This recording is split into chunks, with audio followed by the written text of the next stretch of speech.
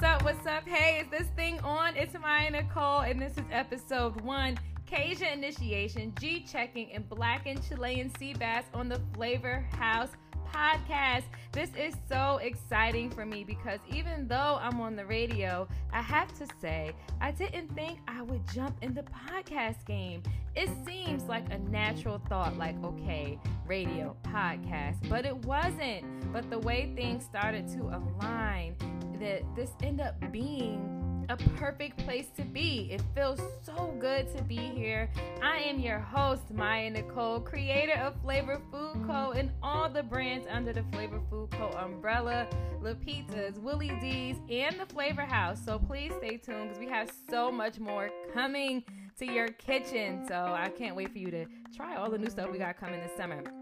Okay, are you ready to cook some ish up? Let's do it. Here on the Flavor House podcast, we will discuss taste-provoking recipes that I create, other chefs might create, but mostly me because you know your girl knows how to cook. She's a chef. Current food and urban culture. I have so much to talk about with that. Mental health and entrepreneurship and what that really means when you become an entrepreneur. It's very important for me to talk about those things and anything in between, completely unfiltered conversation. So if your ears can't handle what you might hear, I advise you to turn somewhere else, but I promise you, you will love what we talk about during our time when you listen to the podcast. So make sure you tune in every week, listen, and indulge your senses because it's going to be very juicy. I can say that for sure.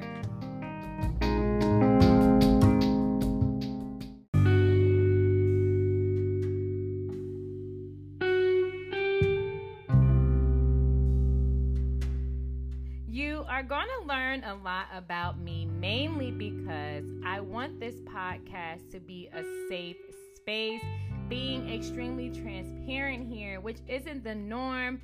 Being guarded is something I developed over years, and I went through a lot of transition, and to share those real moments on social media, I think would have gotten swallowed in algorithm and swiping. And in reality, someone who would have needed to see those moments to know they aren't alone in their journey as well would have missed that information. I could have posted something and someone could have came to me and said, hey, I was right there where you were. This is how I navigated through and out of that space, or this is how I end up being at this place. So social media algorithm wouldn't have allowed that to a capacity, and I just wasn't with that. And I think on a transparency scale on social media, I'm at a C+. And you know the C+ where the teacher sends you home with the C-, but you got the same color pen she has, so you go put the slash there because you got a C. Now you got a C+. That's my grade for right now. But I said, you know what? This podcast can replace your self-meetings you have with yourself, and you can speak to other real niggas and have that conversation and get that dialogue and stop talking to your friends to death and your family to death about things and start talking to other people about the things you want to talk about. So this, again, is a great space for me to be in. A few moments ago, I shared with you that the podcast game wasn't something I thought I would jump into. That was for a number of reasons. Time, the fear of commitment, low-key, and overstretching my efforts with my business. All conversations we're going to definitely have at a later time. But when the opportunity came to be a part of Hulu, Disney, and reaching the people who love those brands, we said, oh, no. It is time to step things up. We began researching and we learned about the infamous cord cutters. I'm a cord cutter and you probably are too, but just that psyche of who those people are, and I had to G-check myself and say, nope, this is going to require you to be a lot more open because your C+ little grade that you have in engagement isn't going to fly over there. And honestly, it's just not going to fly anymore. The infamous cord cutters want more. And honestly, it's time to give them that. It's time to give yourself that to be able to shine the way you're supposed to. And it drew the question, why haven't you engaged more? Why haven't you let people into who you are a lot more than you have? What stops you? What's that fear? And I had to answer some very, very tough questions.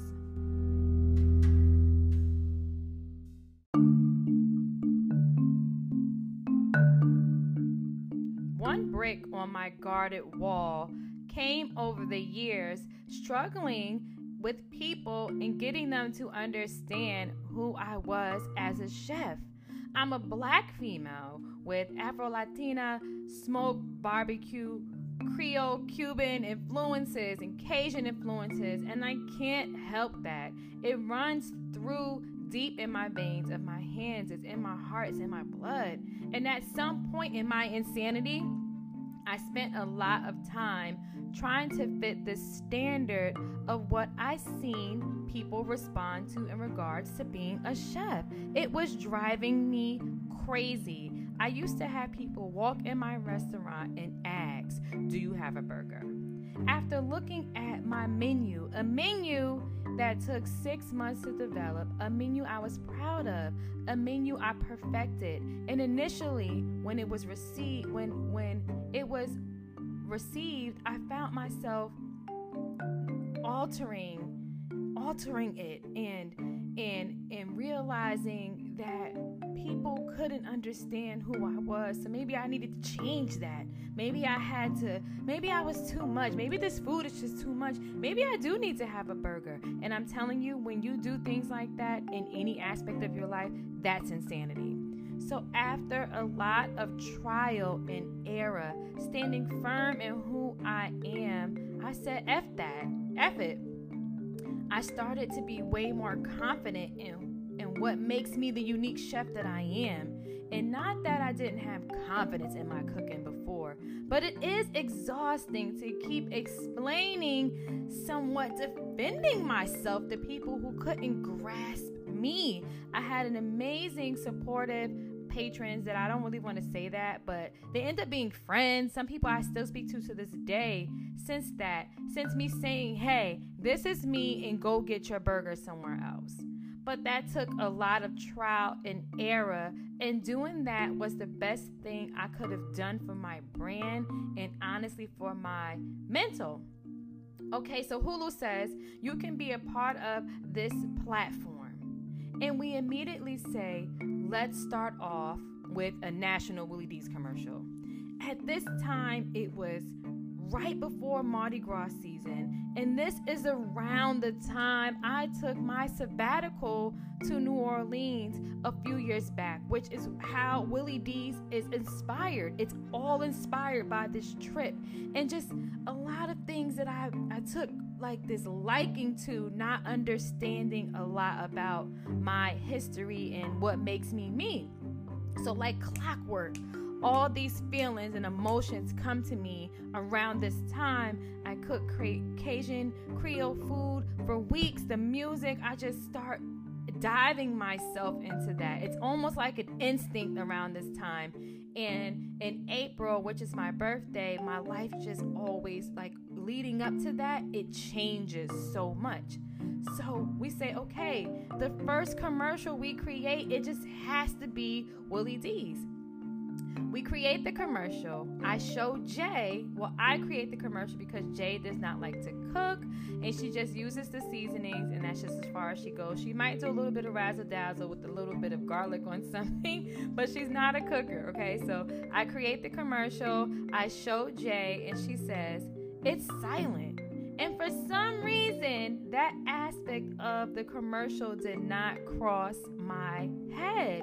I say to her, you're right, because I spent months studying advertisement in general because I wanted to step it up. I said, you know what, social media is great, it's amazing, but I want to roll with the big boys, and I want to do national commercials, and I need to know how to do that properly. And for some reason, with all that studying, I forgot the voiceover. So we start looking for a voiceover. When I was in New Orleans, I came across so many people that shaped my journey there, and without them, I don't know what would have happened. And everything always happens the way it's supposed to happen, but they really shaped my perception of that area, shaped the perception of what I was looking for, helped me connect with a lot of things down there. So that journey will forever be in my heart. But I've always stayed in touch with the people that I've met there. And one of the people I met was Miss Boudreaux.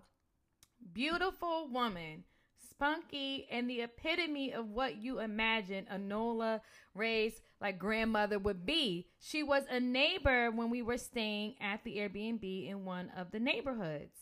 How we met was I opened the window to get some air, and this heavenly smell literally invaded the airspace in the Airbnb. It was actually rude because how could you have something so evasively delicious smelling and not offer someone what you are cooking? Because at this point, that smell is in my clothes, okay? And in New Orleans, some of the houses are really close to each other. In my typical fashion, I went next door, knocked on her door. She opens the door like a real gangster with this accent that I'm still struggling and still trying to decode when I'm there and get used to. Because I'm from Jersey and I've been places, but I've never heard. If there's one thing about a New Orleans accent, it's so unique. And it blows you away every time you hear people speak because you're like, what? It's the cutest thing. I think it's just super dope. So she opens the door like how like Ice Cube did in Fridays. And she doesn't even say hello. She's like, what? And I'm like, oh, this lady is a trip. So fast forward, she makes my mom and I a huge bowl of gumbo. And we've been friends ever since. So I check in with her from time to time. She's always supportive of my business and gives me advice, like that grandmotherly neighborhood grandmother advice. And one of the things that she always says to me is you have to learn how to give your business etiquette, grace, and poise, and allow it to be something that makes your life better. And you automatically assume, right? Like you're in business so you can have a better life. But I don't know what these motivational speakers will tell you, but being an entrepreneur, when you start out it's a beautiful experience, but it doesn't make your life easier. And she says that you have to train your business to be able to give you that peace that you're looking for. And I'm telling you, one day I hope she'll allow me to share more of the things we spoke about. But it was one of the best things I could have heard, especially at that time. And I still go back to those moments now. Okay, but she's always been supportive of my business. I call her and I tell her about Hulu and how we are looking for a voiceover for our first national Willie D's commercial. And she instantly G-checks me. And it's like, how? And she's like, how are you looking for a voiceover for someone from New Orleans, not in New Orleans? Now, first of all, I'm like, all right, lady, don't get it twisted. We were looking for that, but it wasn't as easy as it sounds when you're dealing with now people are starting to take control over their intellectual properties and the things that they contribute to media. And it's very hard to find someone who doesn't want rights to your commercial for 20 years and 3% of your sales and all these things and licensing and things that while you are giving us a voiceover, and I could have very much well done it or created a new concept for the commercial, we really work hard to push the brand on another scale. Okay, so no, that sounds ludicrous to me. But we just found it increasingly hard. And I said, well, it's not like we weren't looking, but our options are very slim. So as we're talking in the middle, and this is like this thing that she's allowed to do, because anybody else who does this would have drove me crazy. She cuts me off and she's like, Willie D's. And I'm like chuckling because it's cute. I like the sound of that. And what's funny is Jay does the exact same thing when she says it. Then she goes, the taste of New Orleans. And in my head, I'm like, she's strong-arming me, and she's G-checking me, telling me without opposition, I'm going to do your commercial. If you want to be gang, you want to be down what we got going on down here, this is what's going to happen. But I was all for it, because as she's playing in her head what she wants to say, my mind and my heart started to smile, because I knew at that moment this is something that was near and dear to her to want to be a part of too. And she clearly had this vision for me and loving me and wanting me to succeed. And she wanted to be a part of that. And I was like, anytime someone has that type of energy towards something, it always works out for me as well. I said to her, can you send me the 30-second voiceover or write it out, and I'll help you try to record it. She's like, I already have it done. And I'm like, what? So she goes, Willie D seasoning, the taste of New Orleans. Want that Creole flavor? And she goes, put some Willie D's on it. And it was perfect. It makes you smile. It's loud and bright. It's NOLA. It's Louisiana. It is a perfect introduction to the Hulu Disney World, what we've been praying for, and I couldn't have asked for something better. It made it NOLA. It made it good. It's everything we wanted to be able to roll with the big boys. And you look at it, you're gonna say, yeah, that can compete. That can compete with, we won't say the names, but that can compete with that. I honestly don't even know how we could have launched a commercial without that authenticness that we wanted. I worked hard on constructing those flavors and the seasoning to give you that holy trinity and that soul, and to remember when I got there what I was tasting and trying to convey that in those bottles. It's so much more than just seasoning. It's feelings that when you sprinkle the bottles on your food and you start to cook with it, I just want you to be able to smell that, taste that, and take that journey that I had with me. There are 4 bottles, and there's different stages of that trip within those bottles. Miss Boudreaux did perfect in inserting herself and inserting her soul and her ideas on that commercial and lending us her voice, because I just don't know if I could have conveyed that right off back with that type of commercial. And it just brings me back to, no matter what stage of the game I'm in, and whether it's personal, whether it's business, just being authentic to what we love and what feels good to us is always worked out for us. And this is why I say you have to just stand in that and say, no, this is what I am. This is what I want. This is how I feel. This is what makes me feel good. And that's one thing I do, is always chase that feel-good feeling that doing projects within my business gives me. If I go to start a project and it doesn't feel good, I just don't do it, because you end up kicking yourself in the butt. Like, I knew I shouldn't have did that. It didn't even feel right. So being authentic in who you are and what you love is what's going to get you further in life and in business. And that's just the lesson in that. And she had to insert herself on me and like G-check me, because where we were going with it, I was going towards that way out of the lack of what I thought was the options. And I said, I don't really have this many options. And said studies have said X, Y, and Z. People respond to X, Y, and Z. And that really wasn't what our brand was. And that didn't capture what we wanted it to capture.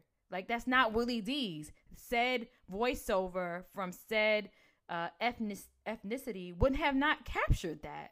But, you know, again, that's standing true to what you believe in as well. When you get intel and you get information, you still have to make a decision. So thank you for lending us your voice for our first ever national Willie D's commercial. I love you. I really appreciate it. I think that when you guys start to see it on your Hulu feed, you're going to love it too. And now you actually know the story behind it.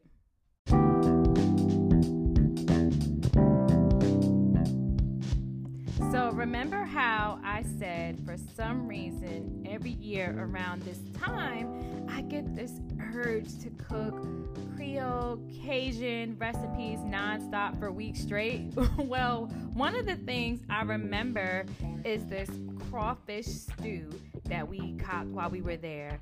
I was reluctant to even taste the stew because I seen chunks of tomatoes in the stew. And for me, tomatoes is one of those fruits or vegetables, depending on who you ask, that I'm extremely particular about.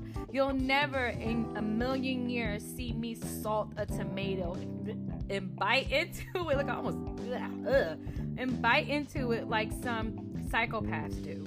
But I am one to love a slow roasted tomato sauce. I love fresh pico de gallo, but just a raw slice of tomato, God no, okay? So Creole gravy, and the Creole gravy that swims in the orzo in this recipe with the blackened Chilean sea bass is so sultry and mature that it defies all laws that my tongue holds about tomatoes. It's something so contradicting that my tongue just says, okay, all right, this is better. This is fine. I'm good with this because this makes sense. Anything beyond that does not make sense for me. When you ask me, like if you were to ask me, do I like tomatoes? Even before you get the tea out, I'm going to tell you no. That is how deep of a hate I have for raw tomatoes. But I swear by this recipe. So you are going to need for this recipe a really good piece of quality Chilean sea bass. And it's quite expensive, depending on what you consider to be expensive for fish, but it's a little bit more on the pricier side. But Chilean sea bass is really, really natural, rich in flavor, and it's meaty without being fishy. Because certain fish, depending on where you source it, is fishy, and certain fish is fishy regardless. Like catfish is one of those fish that is fishy. Once you season it with the Willie D's, that Creole seasoning, it will hold that flavor and form a nice blackened crust on the sea bass. Now, the Creole gravy for the orzo needs to be cooked with patience in layers. You slow cook the Creole gravy, carefully adding the ingredients that I give to you, and letting those flavors marinate and marry each other is what is going to elevate that sauce, or the gravy. I'll call it Creole gravy. And you need to let it marinate and work with each other before you go and add more flavor, because you can over season something, or you can add too many flavors in it and it just throws it off and it doesn't make it as mature and sultry as you want it to be. So you're going to slow cook the Creole gravy, carefully adding those ingredients. Then when it's at a really good point, it's not to the point where it's done, but it's not raw, you're going to combine the orzo that's halfway cooked in there and then let it do its thing. This recipe is like a recipe that you're going to be able to flex with your people when they come over. I'm actually adding this to my romantic meals list, and I have like a list of meals that I think are just extremely romantic, and I love to cook them for people that I love. I switch it up a little bit because I can't be giving the new dog the old tricks, whatever you want to say. But yes, the Creole gravy is something you might want to make in general and then just store. Once the Creole orzo is done, spoon that in the middle of your plate.